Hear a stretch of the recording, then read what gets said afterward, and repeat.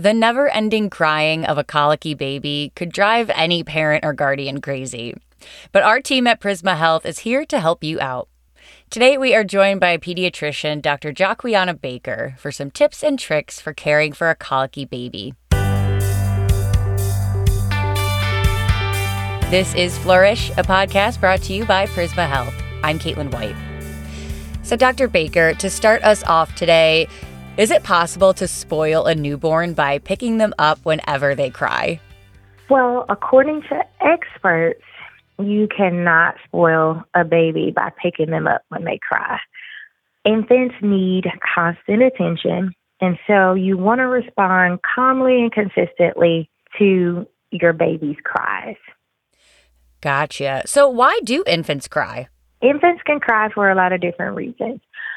As your baby grows, you will learn the difference in each type of cry that your baby may have. So some of the reasons could be, one, being tired, sleepy, or overstimulated. So when babies are ready to go to bed or take a nap, they can often get fussy and cry. If babies are hungry, you will have a specific cry for that.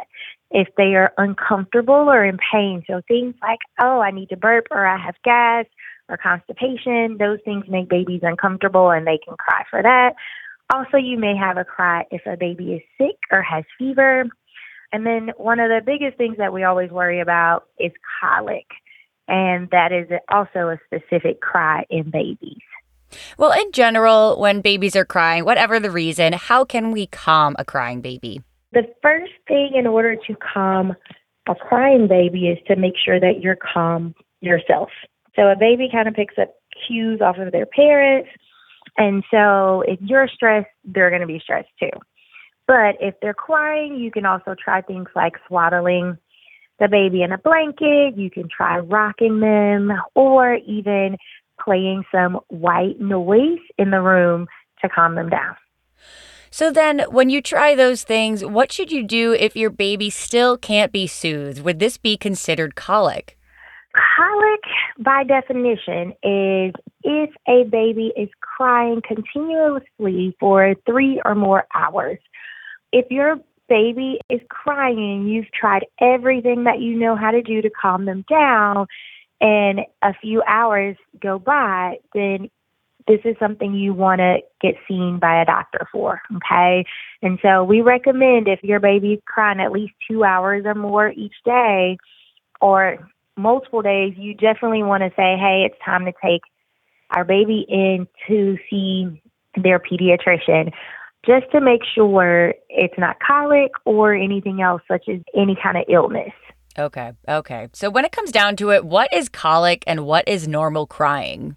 A normal cry would be some of those things we mentioned earlier. So if they're hungry or if they have a dirty diaper. And so those cries typically get better as soon as you fix the problem. So if they're hungry and you feed them and the crying stops, you know that was a simple cry. So a typical cry is only going to last for a few minutes and it's easy to soothe them. A colic cry or a baby with colic, they will cry continuously for hours at a time, regardless of your soothing techniques. And so if a baby is crying continuously for 3 or more hours and you've tried multiple soothing techniques, you've changed their diaper, you fed them and nothing's working, then that's when you want to say, hey, this may be colic. Well, you mentioned that you need to kind of keep yourself calm as the parent or guardian first. So what should you do if you are frustrated by your baby's crying? A new baby, of course, is very stressful, and a baby with colic is even more stressful. So if you find yourself getting stressed out or frustrated because your baby is crying for long periods of time, that's when it's time for you to take a break. You want to be able to take a break, walk away, and know when to ask for help.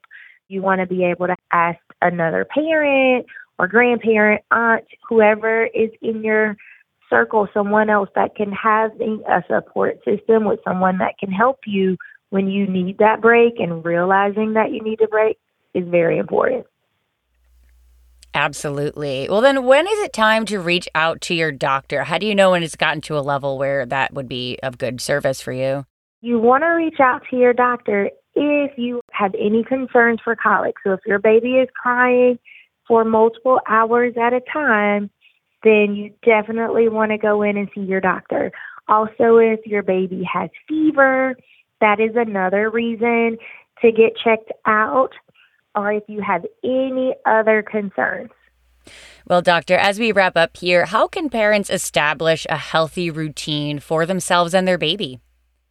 Routines are very important to babies, and so that also helps them with knowing when it's nap time, bedtime, so that they're not overstimulated. And so developing this healthy routine, you want to practice consistency. You want to have a consistent bedtime routine, and you want to try to do the same things at the same time each day. So you want to have an average time where you know this is the time where we're feeding, this is our time where we take a nap, this is our time where we take a bath, and this is our bedtime. And you want to try to keep that consistency on a everyday basis. Well, thank you so much for your time, Dr. Baker. I just know that we helped some frustrated parents and guardians out there today. For more information and other podcasts just like this one, head on over to prismahealth.org/flourish. This has been Flourish, a podcast brought to you by Prisma Health. I'm Caitlin White. Stay well.